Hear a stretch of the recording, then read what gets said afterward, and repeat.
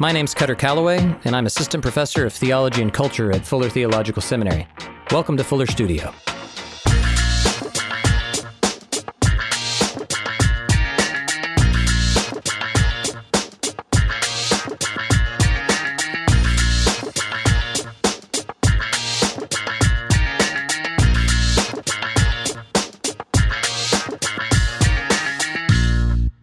Welcome to TV and Theology, an audio series in which we construct a theology of television to help viewers more fully engage with the power and meaning of TV.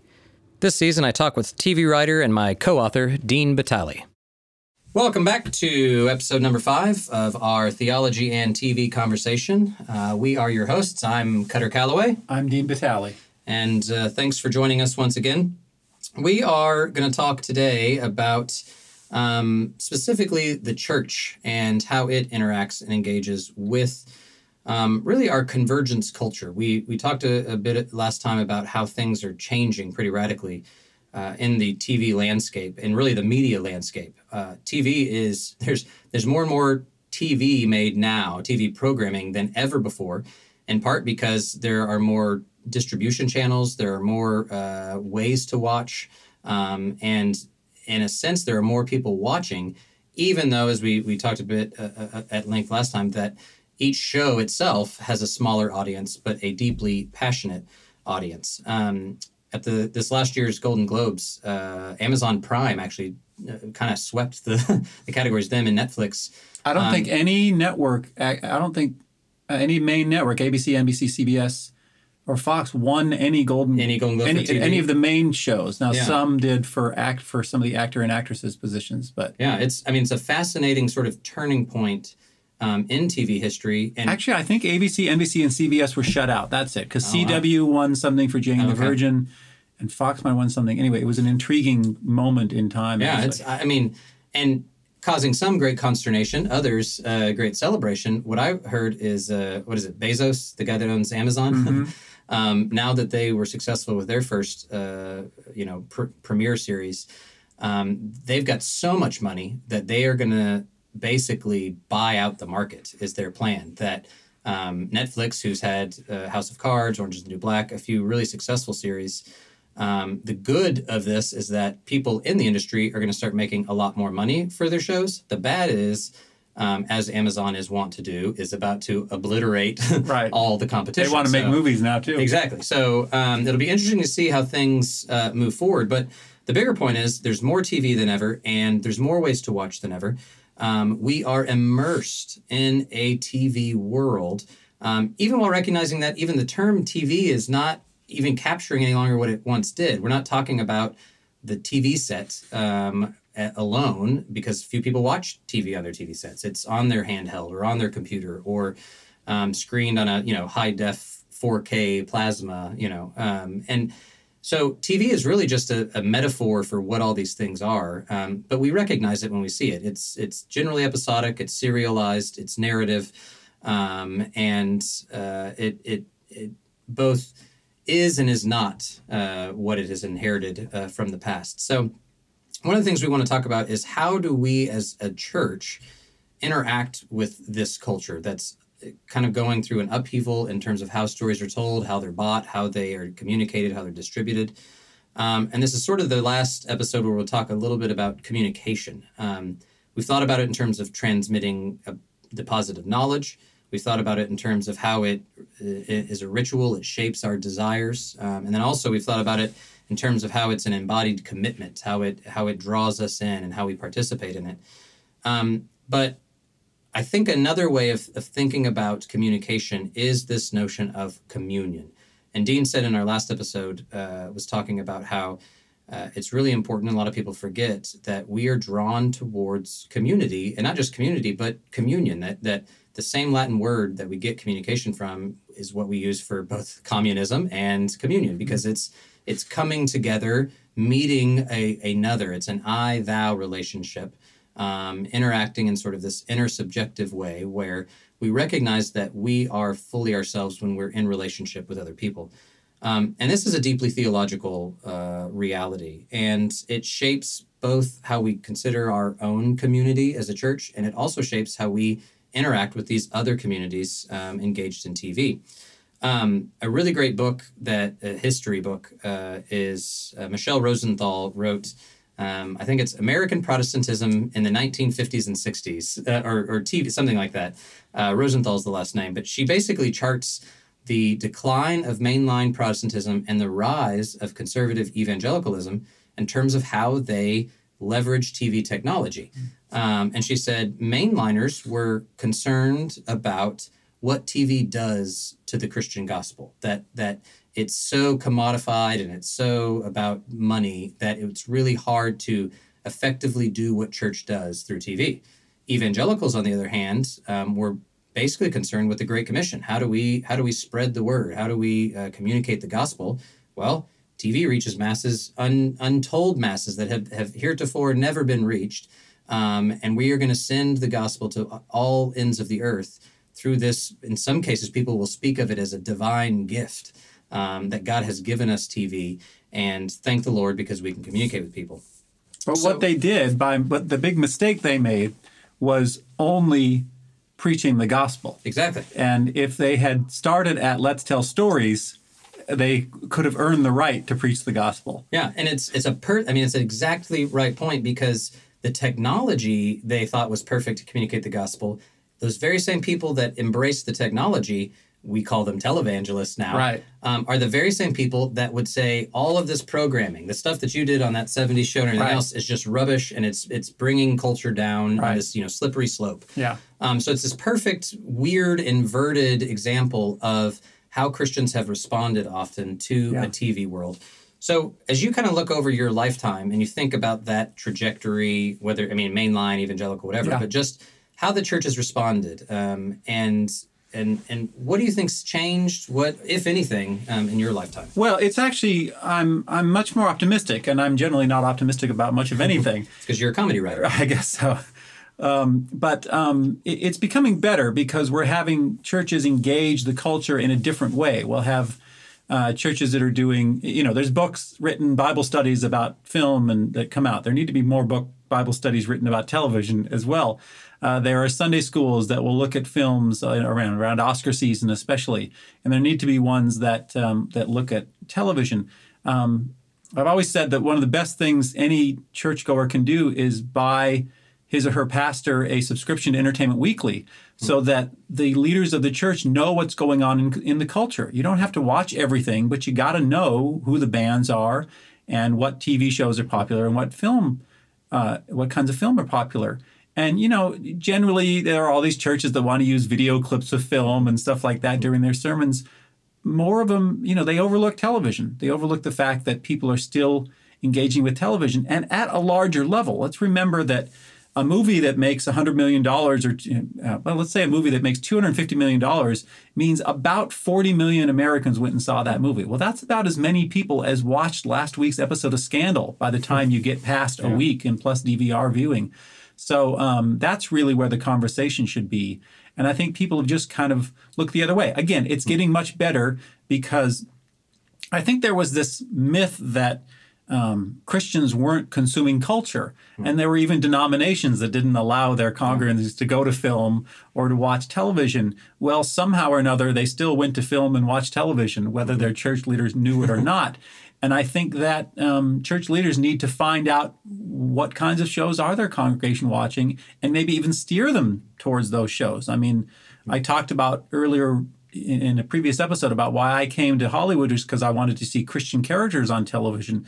Well, as we do this podcast, there's probably more Christian characters on television today than there have been ever.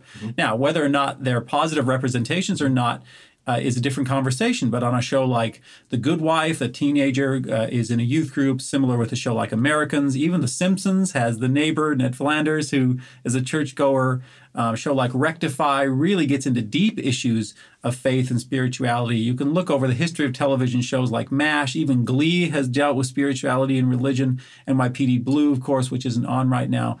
But there are a lot of characters on the air now that actually are engaging on a spiritual level in ways that they didn't before. And I think that if church leaders would find those characters and point them out to the congregation, imagine if Rectify is on Sundance, a channel that hardly anybody even realizes they know exists. But imagine if the church embraced the show, which is it's a PG-13 R-rated show, deals with really tough issues, but they have one of the clearest representations of a person of faith on television I've ever seen. They've had baptisms, they talk about the Bible, they quote scripture, they show prayer groups, they show people in prayer. Imagine if Sundance started hearing from the church saying, we love this show, give us more shows like this. The culture would change. Hollywood would go, we need to do another show like this because there's an audience out there. And instead, they're getting protests because of subject matter for other shows or things they don't agree with. The church needs to be more aware of what's going on. They have to find the good and praise it rather than just blanket statementing what's not good about television. Yeah. It reminds me, your Entertainment Weekly comment that Karl Barth talks about theology and says the theologian needs to have the Bible in one hand and the newspaper in the other. Right. We can basically replace Entertainment Weekly with the newspaper, right. and that's kind of your argument, that these things have to be in dialogue, even if you want to make the case, and we realize that there are some traditions that's fine, or that's kind of the accepted norm, that you don't watch television or you avoid it. But even if that's where you're coming from and you're not like a cinephile or a TV file, everybody else around you is. Your neighbor is immersed in this world. Yeah, and I want to be careful here because I'm not one who says you have to consume everything. Yeah. Sometimes you do need to throw out the baby with the bathwater. And I'm sorry to say that about babies because I love babies. I'm on record as loving babies. But sometimes, maybe a piece of art is so rancid or so destructive or so pornographic or that it should not be consumed. I'm not saying you just consume all of culture. I'm saying you kind of be specific. You find some people have a different limit of what they can watch in terms of violence, in terms of sexuality, and you need to decide for yourself within your community what it is you can consume. So I understand there's some limitations, but I think we have to be wiser about this and making sure we understand it. And like I say, just because your neighbor is consuming pornography doesn't mean you should be consuming pornography. But whether or not you watch Big Bang Theory or Scandal or not, your neighbor probably is. So you should at least have a working knowledge of what's going on there so that you can have a conversation with them. Obviously, Paul spent time in libraries and other places learning about the poets of the day in order to understand them. Now, whether or not he binged read these poets or not, I don't know. But he knew what was going on and he was able to quote from them, which got him a hearing when he was speaking in the public square. Well, and he at least did in a wise and discerning way. Right. He engaged those texts thoughtfully and let them speak. Didn't come at it with a sort of prejudged way of saying this is all bad and all wrong. It was, what are these authors saying, and how might I respond thoughtfully? And by the way, there's so many tools on the internet now for television and film, more so for film. There need to be for television, where you can go and actually find what is this show saying or film saying. And notice that I start there. I'm suspicious of any website that starts with counting the number of swear words first. Yeah. What I like is the websites that say, here's the worldview that's presented. And now here's some caution in terms of age or in terms of discernment. But that's the problem. The church has gone from the church focuses on here's what's wrong with the culture rather than here's what's valuable in the culture. And let me bring it back to theology. What if God only judged us on what's wrong with us and the bad that we do rather than the potential we have or the thing that we represent that's more closely aligned with him? That's what the church has to embrace about our culture and about television specifically, which they have not done very well. And I know we're talking about how television is created a lot too. Kind of want to move into one of the other issues is that Christians need to be more present where culture is being made. Yeah. I've worked on shows that have, been criticized for their sexual content and drug use. And my only argument is, well, what would you like Christians to do? Would you rather Christians not be there at all? I tried to push back against some of the behavior, more so the meanness on that 70s show, more so the interpersonal relationships among the characters than even the sexual content. Our show was consistently rated it was number 3 in terms of negative content by an organization that rates things in terms of the negative content. Well, my only argument to that is if I hadn't been there, we would have been number 1, that the show would have been even worse. Mm-hmm. So we as Christians, I think, are called to go to places and sometimes try to make what is damaging to our culture less damaging. That's being salt and light sometimes, being a preservative, being something that makes something less worse. We need our churches and our colleges to send talented people into the culture to make culture. We also need more executives who understand the Christian worldview, understand the Christian audience. That's one of the biggest separations I see in our culture right now. It used to be in politics. There were very few people of faith in politics. And we can argue whether or not it's a good thing that they've been involved at the level they've been involved. But that's what's missing in the culture right now, is that there are not studio executives and development executives. There are some, but we need more who understand the audience, so that they say, yeah, let's put that worldview on television over here, and then we can have this and have more of our actual society represented on television. Well, and part of it, too, then swinging back over to the people in church leadership or, parachurch, nonprofit, whatever we want to categorize it, is that I think part of what hinders potential talented people who are Christians going into the industry is that they've been given a framework by their church leaders that it is all bad or wrong. And you can't reconcile your faith with your work. And that comes from a more antagonistic and not even always antagonistic, but a different starting point. And that is, the starting point is with ethics and a preformed sort of theological paradigm by which you judge culture.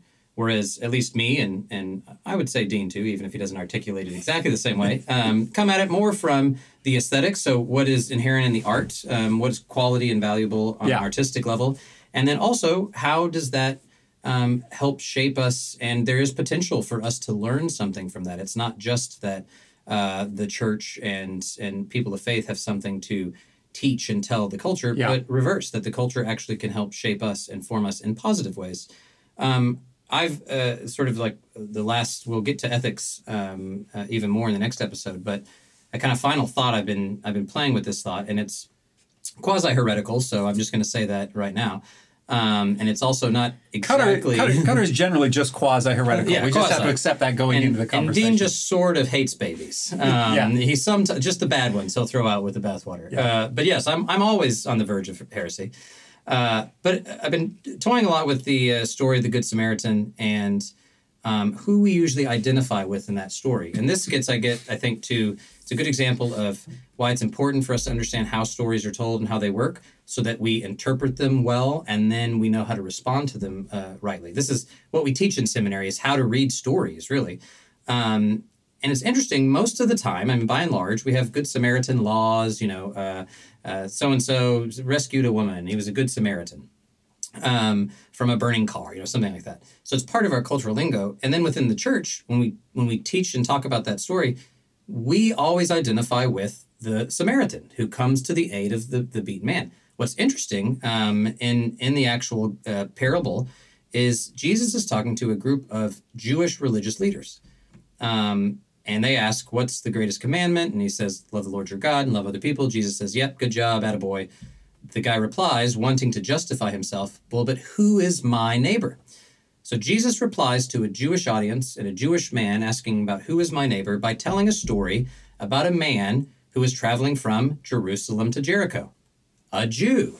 That Jewish man is the one who is beaten up and left for dead on the side of the road. His Jewish religious leaders pass by him, and along comes a Samaritan, a despised, despicable half-breed, someone that they wouldn't even touch, much less interact with on sort of an economic level or at all on the level of healthcare. And yet, this beaten Jewish man has no other option because of his state but to receive help from the Samaritan. Now, if he was conscious, it could be that he actually kicks and screams his way away from him, so he had no option. But it's this really interesting picture. At the very end, Jesus says, who became a neighbor to the man? So in response to who is my neighbor, Jesus tells a Jewish audience a Jewish story about a Jewish man. My thought is we should be identifying with the man beaten up on the side of the road, not the Samaritan that comes to help. Now, the very end, Jesus says, go and do likewise. So it's appropriate and right that we say we need to bring our gifts and talents to culture. I need to be a TV writer and bring all that God has given me to help write redemptive stories and to steer this.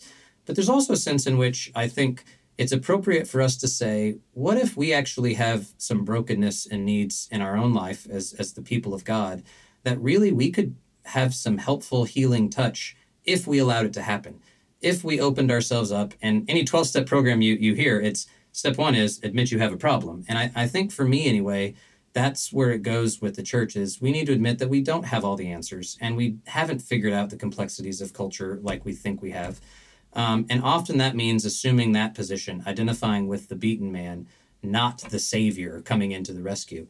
And that has really sort of reshaped kind of how I think about how I relate to culture. And again, maybe heretical, maybe I'm a baby killer or siding with the baby killers, but I think there's something to that. Anyway. No, the baby haters. Baby hater, that's right. Well, what happens once the baby gets thrown out? Well, I assume nothing good. But I will add, and this is kind of a theme as we talk about, the responsibility of the artist, that you can present yourself as having, if you're going to present yourself as having all the answers, you have to be talented enough to actually present it that way. And very few people have that talent. And that's a separate sort of discussion. Yeah. And it's a talent that the church needs to learn. We need to equip ourselves. I will argue, too, though, that many people in the culture are presenting themselves as if they have the answers. But because they have the talent to do so, they're able to do so. But most people in the church who are presenting themselves with the answer do not have the talent to do so, even though I think they do have the answer. So we have to figure out, as artists, how do we kind of meld those two things? How to tell our stories better. Right, really. Yeah. Great. Well, thank you for joining us this week. We will get at it again next week, and we will tackle the wonderful and thorny subject that we started to hit this week, and that is ethics, language, sex, and violence. How much, where, and when. Talk to you next time.